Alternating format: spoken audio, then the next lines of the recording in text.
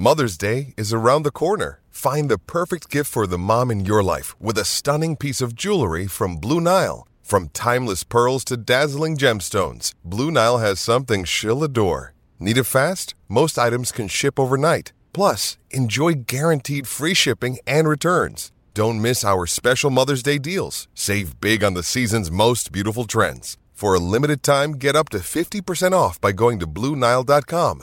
That's BlueNile.com. Another day is here, and you're ready for it. What to wear? Check. Breakfast, lunch, and dinner? Check.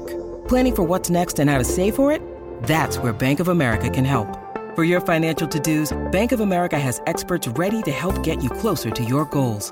Get started at one of our local financial centers or 24/7 in our mobile banking app. Find a location near you at bankofamerica.com/talktous. What would you like the power to do? Mobile banking requires downloading the app and is only available for select devices. Message and data rates may apply. Bank of America NA, member FDIC. 10 draft picks next year if the Bills do get their third round compensatory pick, which everybody's expecting. As of right now, they'll have 9 draft picks next year, 1 through 7, plus the 2 sixths, the extra 6 that Brandon Beane traded for in this draft for next year.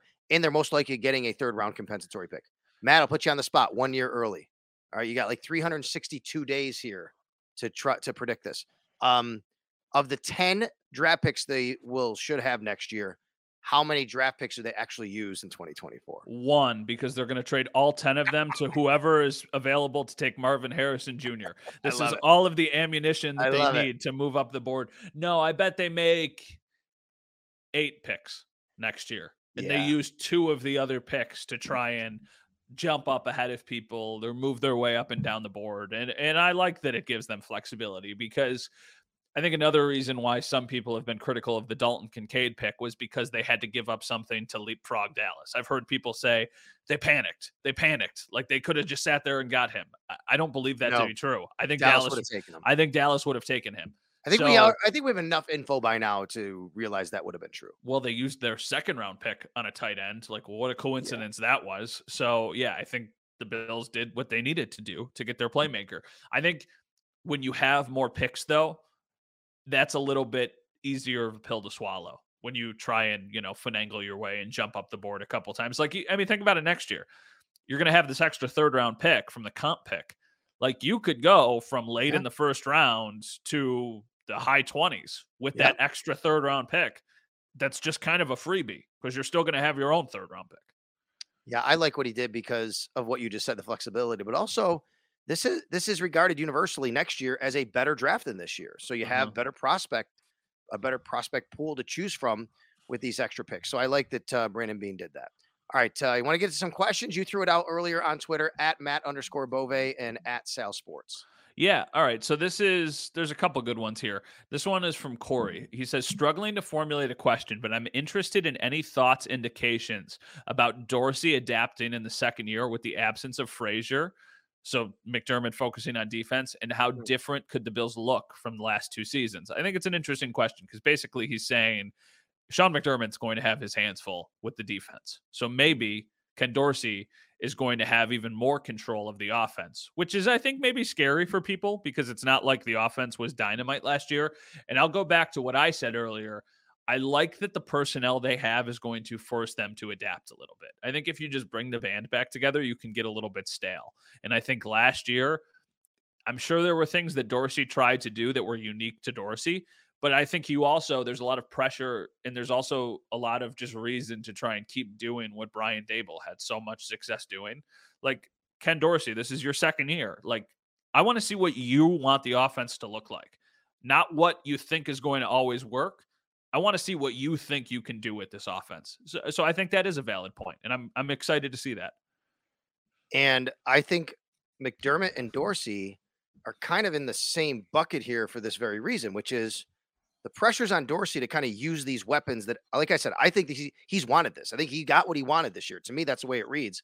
And Sean McDermott put the pressure on himself to now be the defensive play caller, right? Which is, hey, I'm going to do this. I'm excited to see that actually, which is, hey, you had a chance to get another defensive coordinator, to get a play caller. You're doing it yourself because you're saying, put this on me. Well, I think Ken Dorsey's saying, put this on me. Sean McDermott's saying, put this on me. Let's see how it works out. And I think we are going to see a philosophical change on both sides of the ball, a little bit at least, not maybe major, but enough to be noticeable like we said, with the Kincaid pick and the 12 personnel on offense. And then I think maybe we'll see how they use maybe more 3 safety looks and things like that on defense. Yeah, I'm interested to see that. All right, this question. Any bigger name post-draft UFAs you think are likely? And they specifically mentioned Ford, Ngakoue.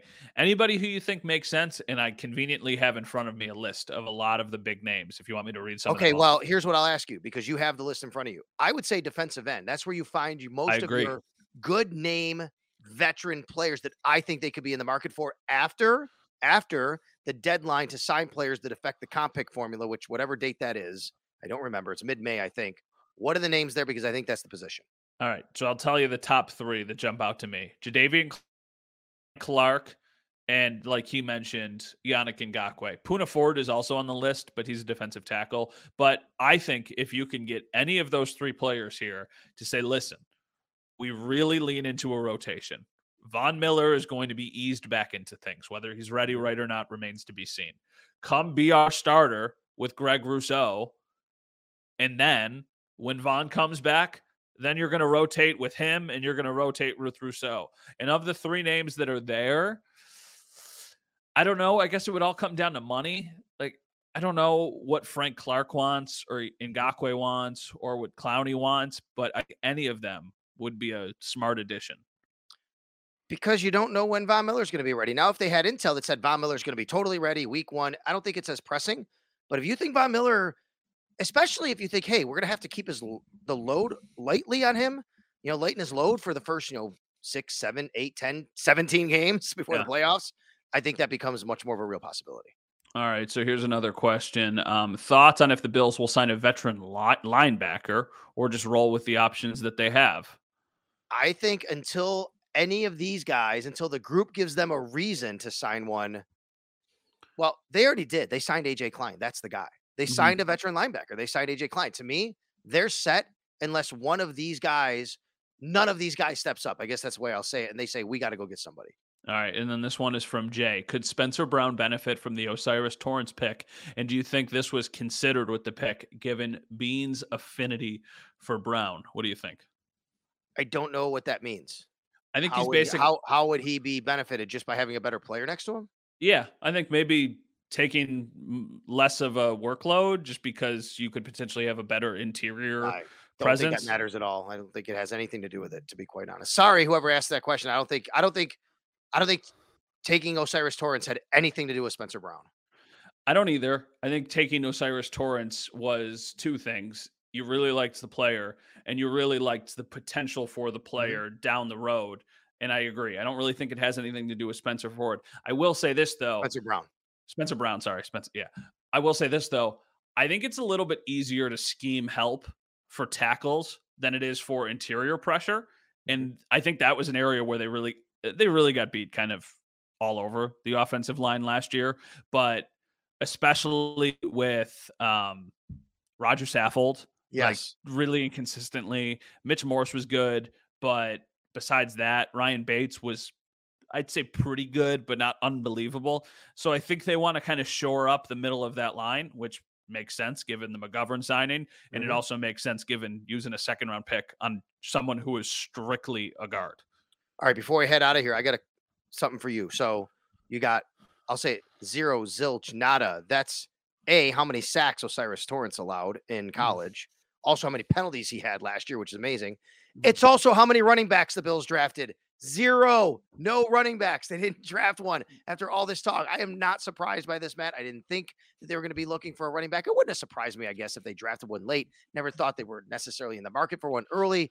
And I'm not shocked they didn't draft one late. They'll find them on the open market in the UDFA class. They always do. And it's not something the Bills value so highly to take in the 1st round.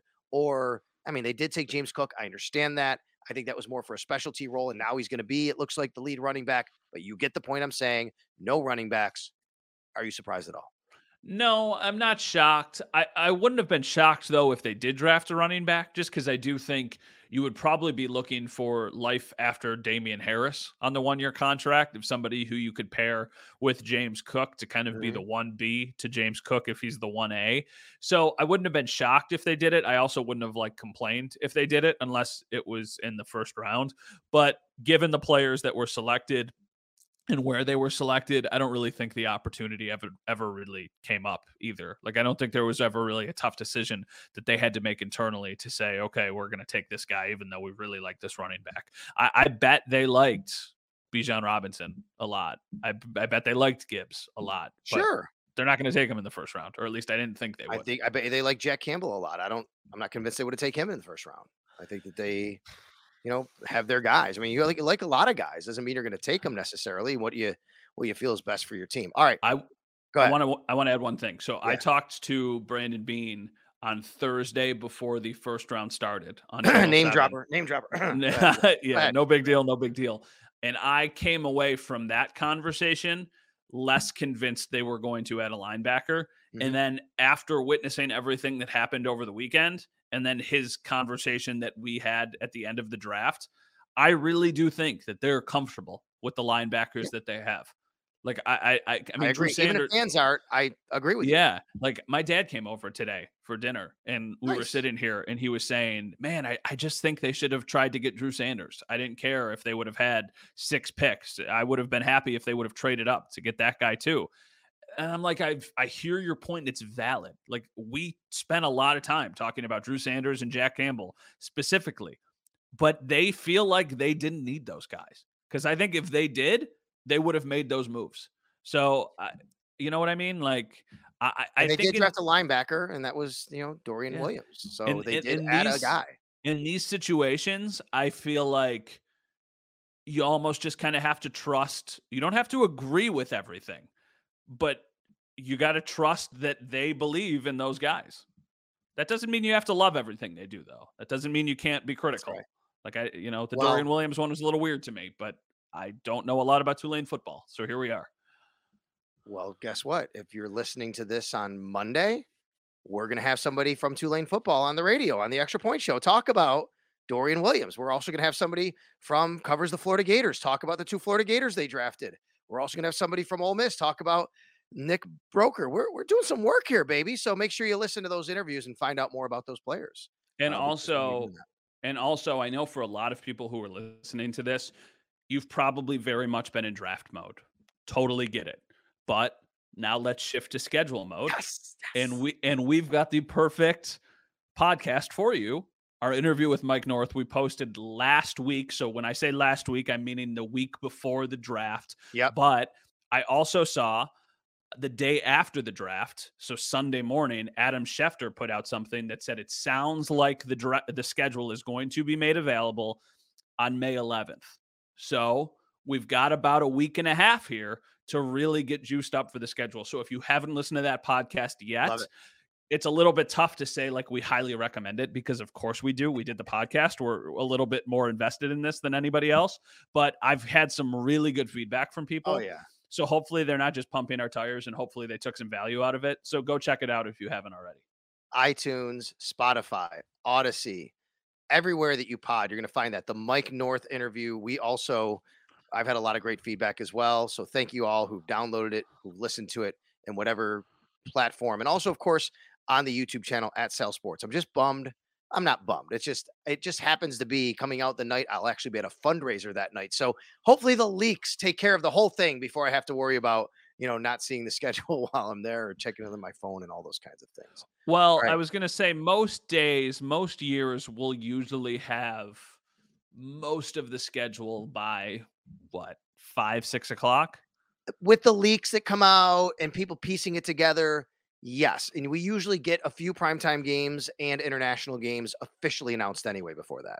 Yes, indeed. Anything else you want to mention before we put a bow on the draft and the weekend? I just want to say thanks to our great producer, Lucas Buckley, once again. He always does a great job, and he's doing the audio and the video portion for us behind the scenes. So thank you very much, Lucas. Thank you, Lucas. Thank you to Bill's PR for feeding us all weekend. We don't take that lightly. I know there's a lot of, seriously, I'm not even like exaggerating here. It's really thoughtful of them to take care of us, and we appreciate that. So thank you to them. A lot of media members had to go to the gym on Sunday. I'll just say that. Yeah, indeed. And yeah, that's pretty much it. We were feeling it. Like, hey man, thank you very much. That's right. They do a really good job of that. I agree with you. All right, Matt, get us out of here, will you? Yeah, thank you everybody for listening to another episode of It's Always Game Day in Buffalo. We will have more for you later on in the week as we get ready for this schedule time. And then it sounds like it's going to be rookie minicamp time a couple weeks down the road into mid-May. And then after that, we've got minicamp and then mandatory minicamp and OTAs and all this stuff. So just when you think things are going to slow down, au contraire, they're going to actually speed up. For Sal Capaccio, everybody, I'm Matt Bove. Like, subscribe, and we'll see you next time.